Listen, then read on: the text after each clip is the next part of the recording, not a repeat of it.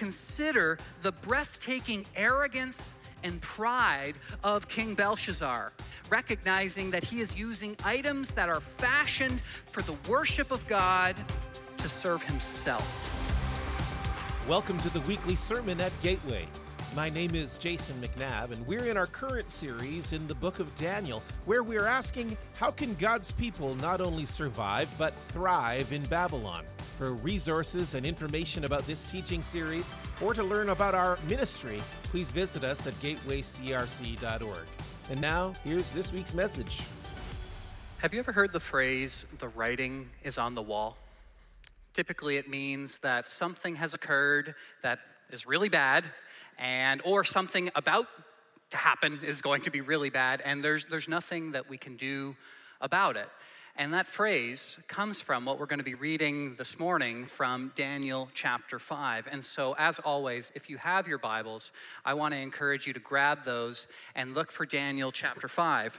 While you're looking for that, the year is 539 BC. And if you recall what I shared with you all the way back in week 1 of the series, we started in 605 BC.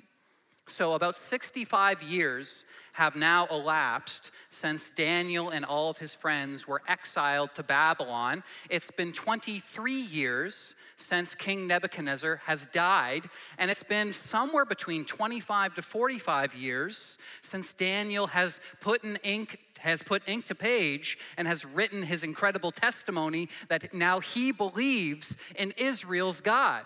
And so where we finished last week with the words that he shared with us in Daniel 4, verse 37, he says, "Now I, Nebuchadnezzar, praise and exalt and glorify the King of heaven, because everything he does is right, and all his ways are just, and those who walk in pride, he is able to humble." And so what we learned last week is that word, that final word that came from King Nebuchadnezzar, was a message to all of us that God can take the hardest of hearts, a heart of stone, and can turn it into a heart of flesh. But then also this week, we see that those words, that God can take a heart of stone and turn it into a heart of flesh, or that he can exalt the weak and humble the proud, that ultimately that is a segue into what we are going to hear this morning with a new king, Belshazzar. And so if you have your Bibles, I want you to look at this with me, chapter 5, verses 1 and 2. And I want you to have this picture in your mind. Here's what we're about to read. King Belshazzar has invited 1,000 of his nobles to come into the king's gate, a place where very, very few people have ever stepped foot before. One of the ancient wonders of the world, the Garden of Babylon, is in the king's court. And so as 1,000 of the most powerful people in the most powerful nation in the world are walking the steps of cobblestone, they see the gate open, they walk through the gate, and their fires are dimly lit. And wine is everywhere for them to drink. And ladies of the night are there to entertain their guests. And animals from distant lands and beautiful birds are on shining display for all to see. And this is the image that we see in our minds with this extravagant party that Belshazzar has given his guests. King Belshazzar gave a great banquet for 1,000 of his nobles and drank wine with them.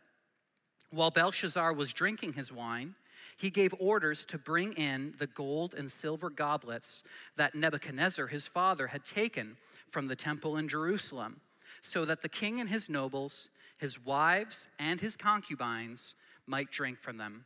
All right, so I can't spend too much time on this morning, but for the sake of all of you historians out there, I really want to lay this at your feet. We have to see who is Belshazzar.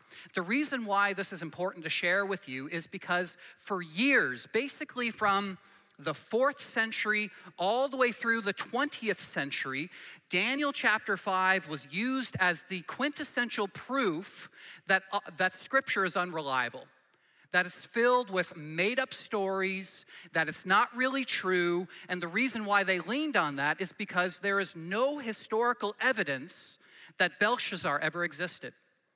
We know that King Nebuchadnezzar existed. We know that he was the most powerful king that the world had ever seen up to that point, that he laid siege on the Egyptians and the Persians were no more, that he exiled the people of Judah, and that Daniel lived. All of that is true. We also know from historical evidence that Nebuchadnezzar did go crazy for a while, and then he was reinstated as the king. We can find that through the histories of Herodotus and many other historians during this time. However, there was no evidence that a man named Belshazzar was the king of Babylon, let alone Belshazzar ever existing in the first place.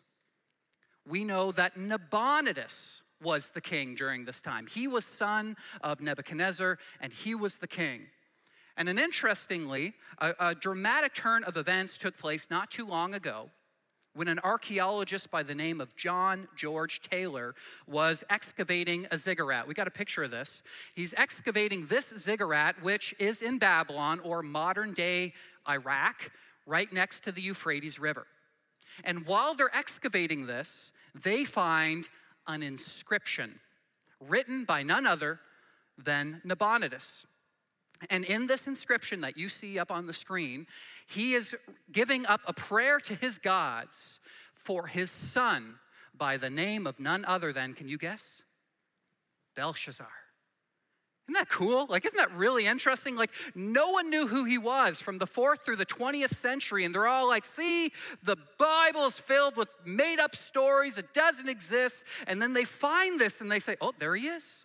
And then in other writings within that ziggurat, they discover that King Nabonidus, he moved away to what is modern-day Ghana for about 10 years, and he left his son in charge as king regent for those 10 years, leading up to when the Babylonians were crushed by the Medes and the Persians. And so at that time, his son, Belshazzar, was king regent. And I just think that's really neat because, again, it's an invitation for all of us to ask hard questions and to recognize that there might be times when we have doubts or we have suspicions or we're curious about what the text is ultimately saying. And I think it's really cool that for centuries we didn't know this, and now we do. Now we do. So cool. So then some of you might be asking, why does the Bible say in verse 2, look there again, that Nebuchadnezzar was Belshazzar's father? Because we actually know now that Belshazzar was grandson to Nebuchadnezzar, not son. Why does he say his father? And in fact, by the time we finish this chapter, he will call him father 5 times. Well, what we learn is in both Hebrew and in Aramaic, the word for father can mean biological father or ancestral father. So I grew up in the Pentecostal church, and one of the songs I learned as a kid was, Father Abraham had many sons had Father Abraham. I am one of them, and so are you. So let's just praise the Lord. Right arm, left foot, left foot. Remember that? Anyone sing that song? Thank you for testifying. So that's what we all learned, right? So he is not my father. My father's name is Gordon. But by the same token, I can say Abraham is my father because he's my ancestral father. And that's the word that's being used here to describe Belshazzar's relationship with King Nebuchadnezzar. And that's really important for us to see on the front end. So here's what we see. Nebuchadnezzar's uber-privileged, spoiled grandson is on the throne. And he is hosting a party. This is an all-out rager. Right? This is like a frat party meets Super Bowl tailgate party, all mixed up together. The wine is flowing, and they're all having a great time together. Then after a few hours of drinking and dancing, Belshazzar stands before all of his guests, and he makes a royal announcement. He whispers, this is kind of the way I see it in my mind, he whispers to some of his servants. He makes a command to them. 10 of them run off. And then they come back in holding goblets of gold and silver, glasses of wine. And then everyone is shocked and appalled when he says, these are the goblets of the God of Israel. Take a glass, fill it with wine. Let's have a toast to our power and our strength and our sovereignty. No one can stand in our way. In defiance against God, he says that we are powerful. We are the ones who destroyed Israel's God.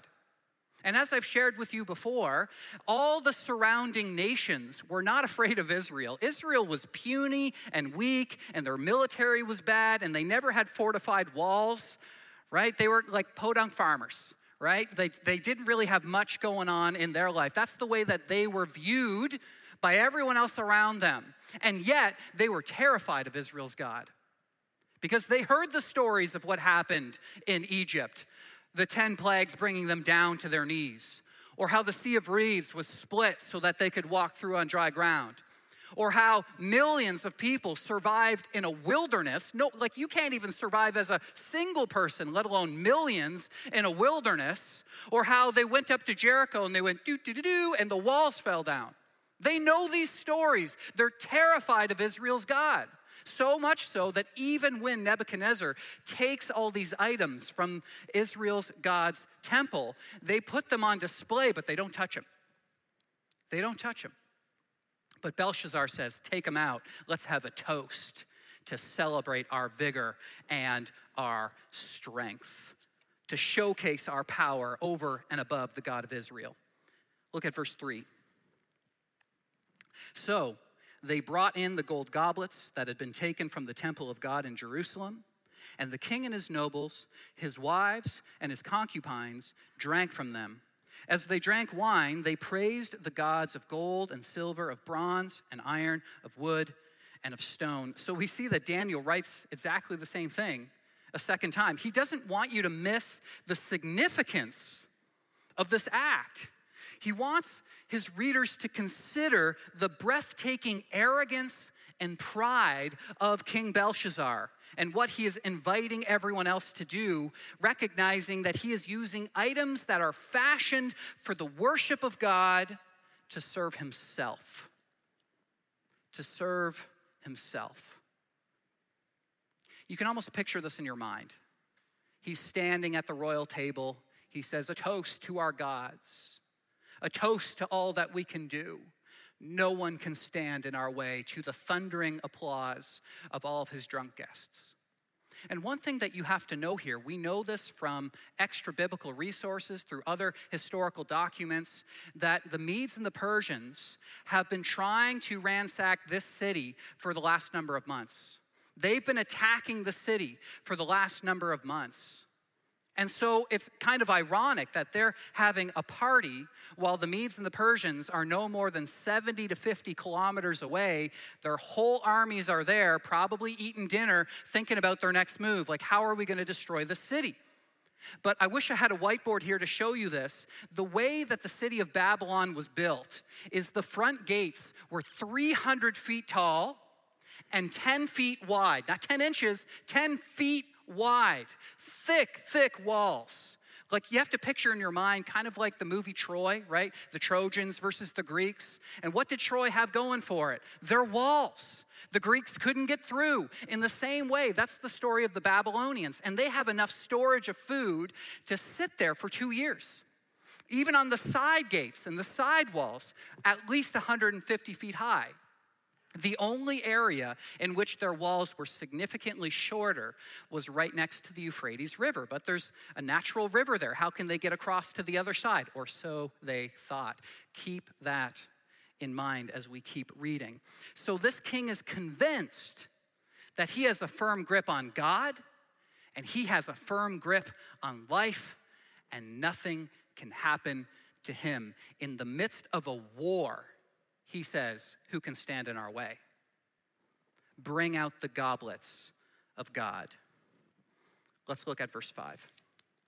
Suddenly, the fingers of a human hand appeared and wrote on the plaster of the wall near the lampstand in the royal palace. The king watched the hand as it wrote. His face turned pale, and he was so frightened that his legs became weak and his knees were knocking. Now, that's a let's just say an oversimplified explanation of the translation in English. I think the most literal translation that we can get here is the knots of his joints were loosened. In other words, he just had a bowel movement. That's what's going on. He's afraid, and he just lost it. He's turned pale. He's wet his pants. That's what's going on in this story. The king summoned the enchanters and astrologers and diviners.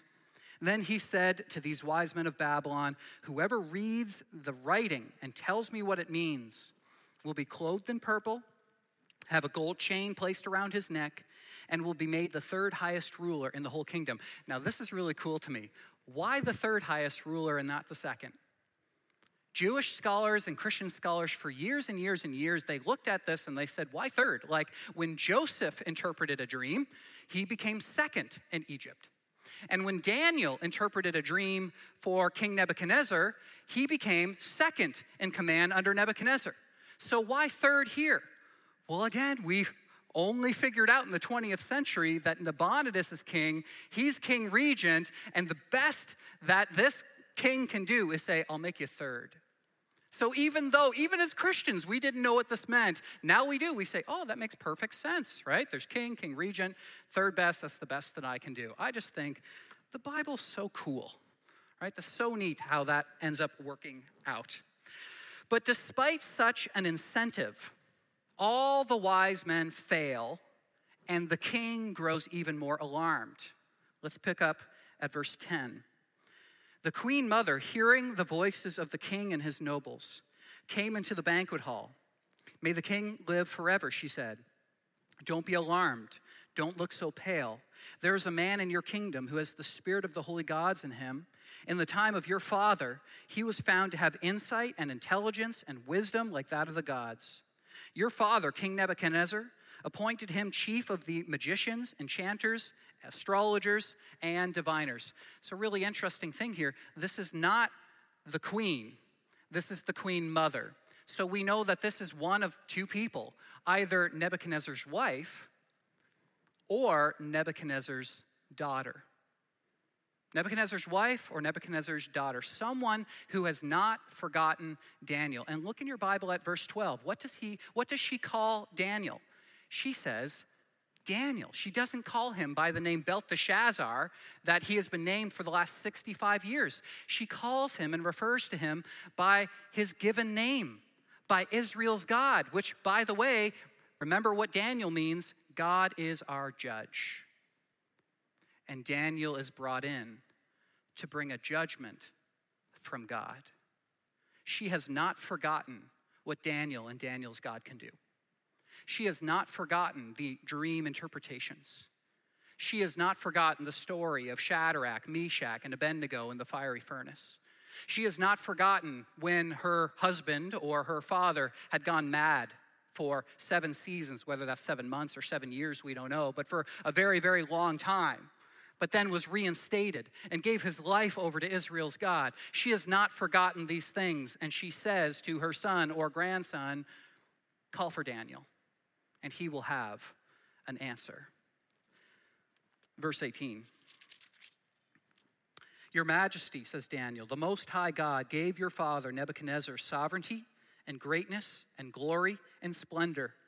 Because of the high position he gave him, all the nations and peoples of every language dreaded and feared him. Those the king wanted to put to death, he put to death. Those he wanted to spare, he spared. Those he wanted to promote, he promoted.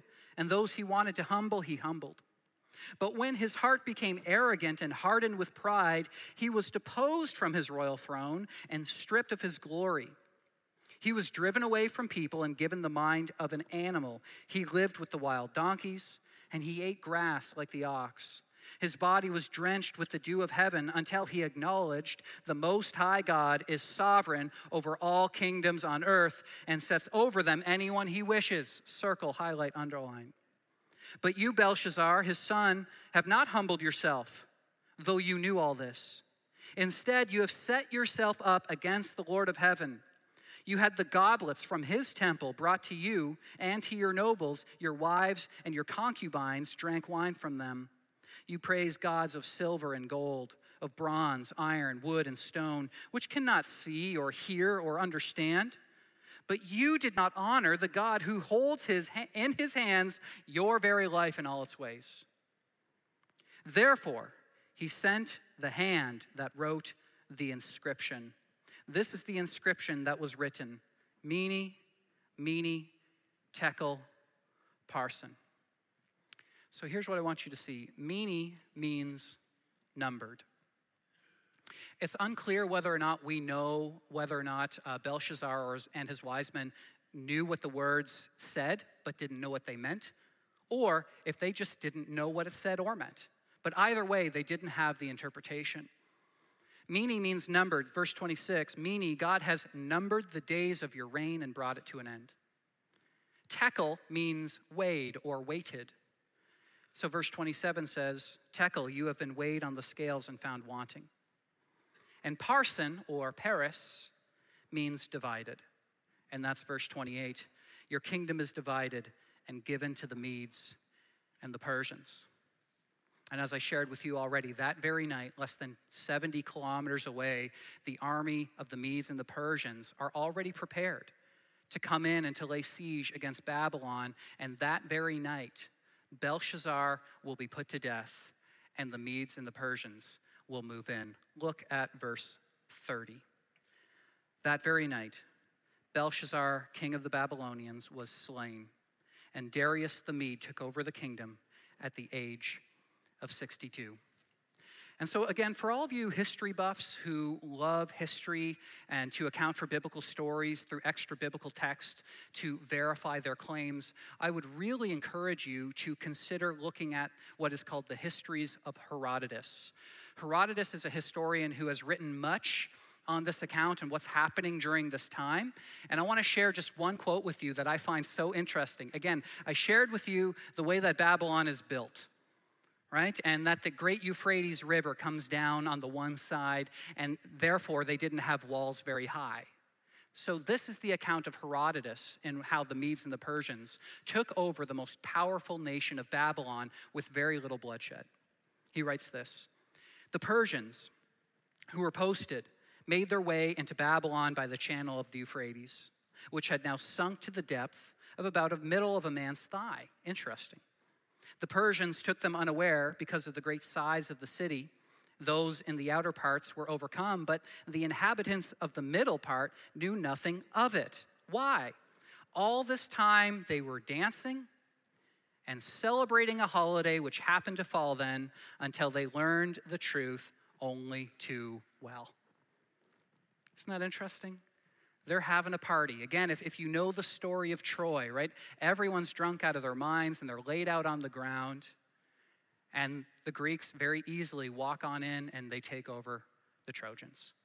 And in the same way, that's how the story goes. Very little bloodshed. They just walk in because the Euphrates River fell and they take over the city the very night in which they are in a drunken stupor having a party. And we see that Daniel, through the power of God, has already interpreted this, right? We saw this already when Nebuchadnezzar has those dreams of the great statue, and Daniel says, you are that head made of gold, but the arms of silver, that is another kingdom that will take over yours. That's the Medes and the Persians. But then he says the same thing on this night to Belshazzar. This very night, the Medes and the Persians will take over and become the rulers of this land. So for the remainder of our time, I want us to look at the story, not just as an interesting historical account, but what does it mean for our lives too? What's the message for Babylon? But also, and equally important, what's the message for us? And so here's the first note that I put in your note sheet with respect to God's judgment, both then and now. It's this: God exalts the humble and humbles the proud. God exalts the humble and humbles the proud. So we are meant to compare and to contrast the story of the decision of Nebuchadnezzar and his grandson Belshazzar, and to ask ourselves, have we humbled ourselves before the Lord? Do we have more in common with Nebuchadnezzar, who at one time was proud and conceited and filled with pride, but later humbled himself before God? Or are we more like Belshazzar, who is still living in pride, regardless of who is on the throne and who is sovereign over all things? And so that's the message that we have to learn. You and I are to walk in humility with God. Our pride and hubris must give way to humility. That's the message in a nutshell that we have to see as we compare and contrast the last 2 weeks of this story. So one thing we know from historical sources, and I've shared this already, is that the Babylonians knew that the Medes and the Persians are trying to take over the city. So here's my question. Why are they having a party in the first place? Like, why are they hosting an all-out kegger while this is going on? Why are they having like a sacrilegious worship service when they know their enemies are at their doorstep? Why are they doing that? Well, to help answer that question, I want to ask a question. How many of you, around my age or older, remember where you were on December 31st, 1999? Anyone? All right, be honest, loud and proud. Right? Many of us remember that night. I remember where I was. I was 11 years old. I just made a lot of you feel old. And some of you are like, 20th century? What's that? So here's what we know. 2 or 3 months before this epic day, all of our friends, maybe even some of us, if I'm about to offend you, I apologize, but I'm just giving my account of what was happening at this time, were prepared for the worst. And what was going on? Y2K, the end of the world was upon us. And we knew that there was going to be some sort of computer bug and it was just going to annihilate the world, right? And there would be gas shortages and bank accounts would be emptied and the computers would crash and people would destroy restaurants and stores. And so people were stockpiling food. And I'm pretty sure even aliens are going to come down and beam us back up. Like, it was doomsday during that time. And I remember as an 11-year-old saying, like, what is going on? Why are adults going a little bit crazy? And even in my own family, I remember this, like, we had some pretty radical responses. Or some people in my family, they stockpiled food. They put them all the way to the top in their houses so that they prepared for the worst. And my mom, bless her heart, I've shared this with you before, but she was big into the Left Behind series. So she was assuming that the rapture was going to come on that final day. And so we didn't know what was going to go on, like if everything was going to be lost or if we should host a party or if God was going to return. And so we just decided to do all of those things. So at the beginning of the night, my mom prayed a prayer, if the Lord comes, take us with you. And then I got a glass of wine because, hey, I might not live tomorrow, so 11-year-old gets a glass of wine. And then we waited till midnight, and I was living in Newfoundland at the time. And some of you might recall this, the Newfoundland band Great Big Sea. They came out with their brand new song designed especially for the occasion. Fireworks are going, and they started singing, "It's the end of the world as we know it, and I feel fine." That's right. So that was my night. Pretty cool. Pretty epic. But we woke up the next morning and nothing happened and we moved on with life. But there's something that happens in these types of stories that paint a picture for us in our human nature. If our hope is not firmly rooted and secured ultimately in the hope of King Jesus and what he has done on the cross, then our natural response is going to be some of these things. And I want to give you the top 3. So here's the first one. When we start losing control, we start looking for placebos, and one of those is we cling to what we can control. We cling to what we can control. We see Belshazzar doing the same thing, right? He brings out the gold and silver cups from the temple to showcase his power. And he says, even though the Medes and the Persians, they're trying to get in, they're trying to destroy our city, no one can stand in our way. Look at how big our fences and our gates are. Look at all the food storage and supplies we have. We even have the consecrated goblets from Israel's God. Who can stand in our way? We cling to control. We cling to what we can control. And even in the book of Exodus, for those of you who have only been joining us recently, we walked through that book and we learned that the people of Israel were challenged by God to ask this question: are you Goshening, drawing near to God, or are you Goshening his stuff? Which one?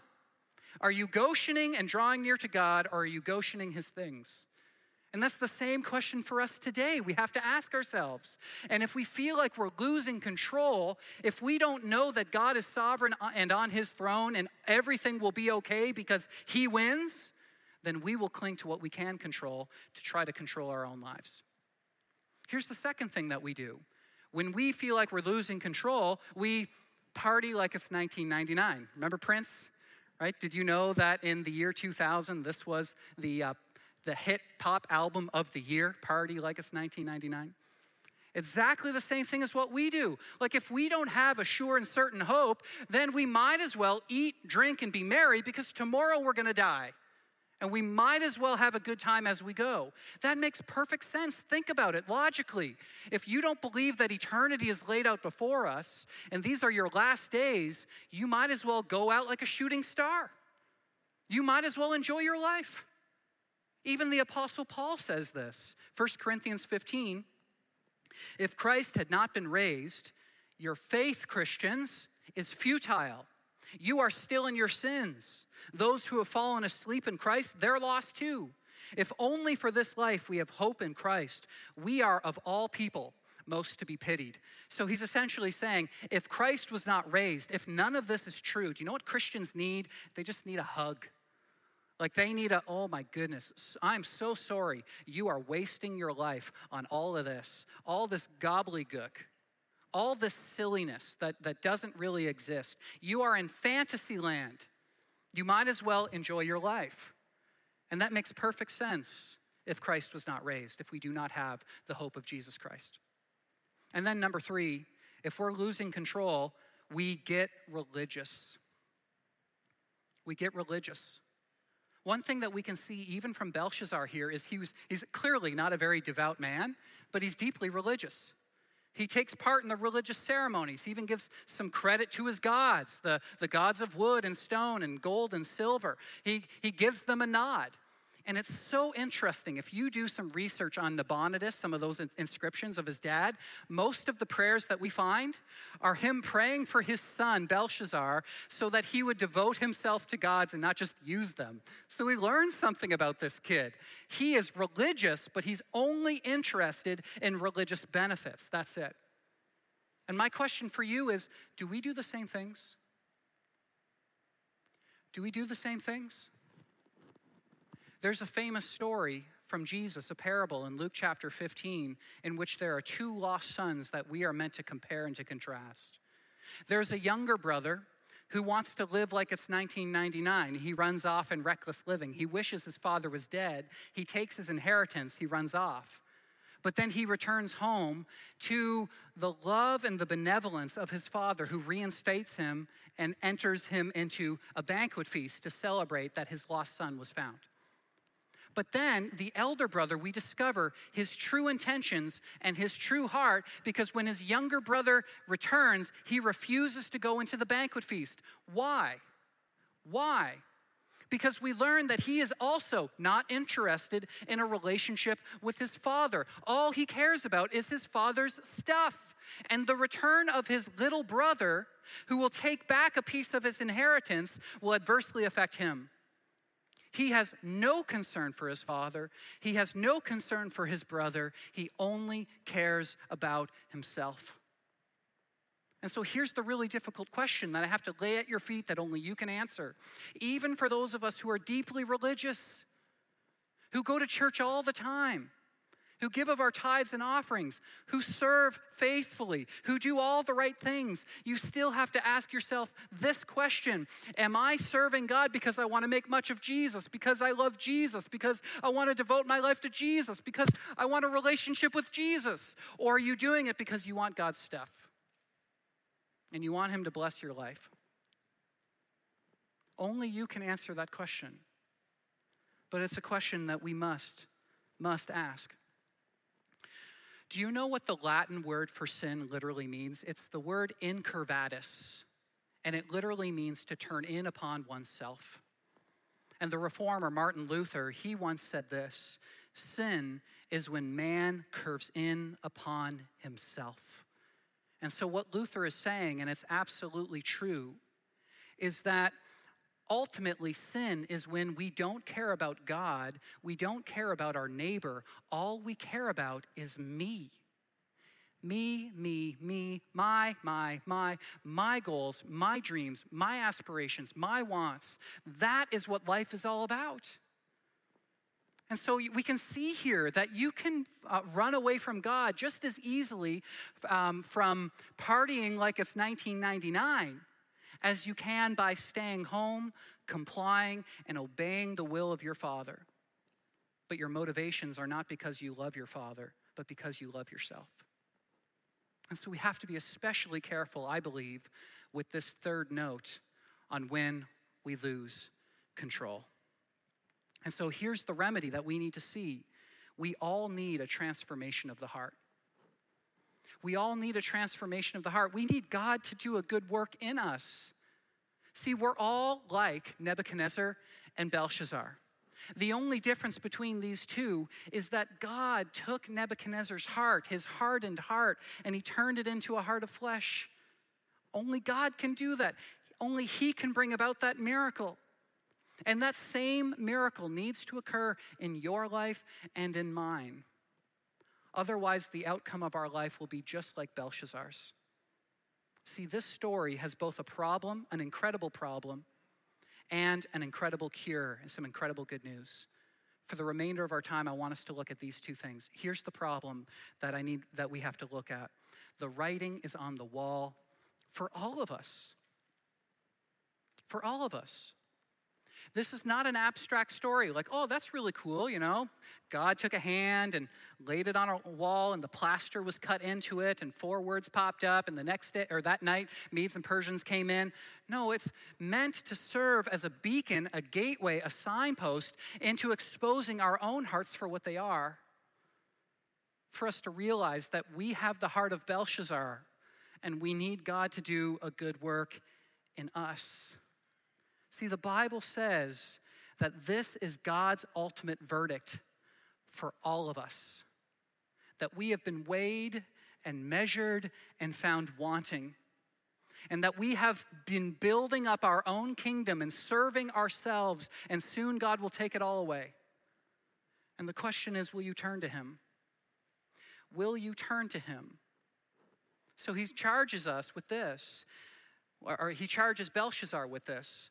Belshazzar takes the vessels of God and he uses them for his own purposes, right?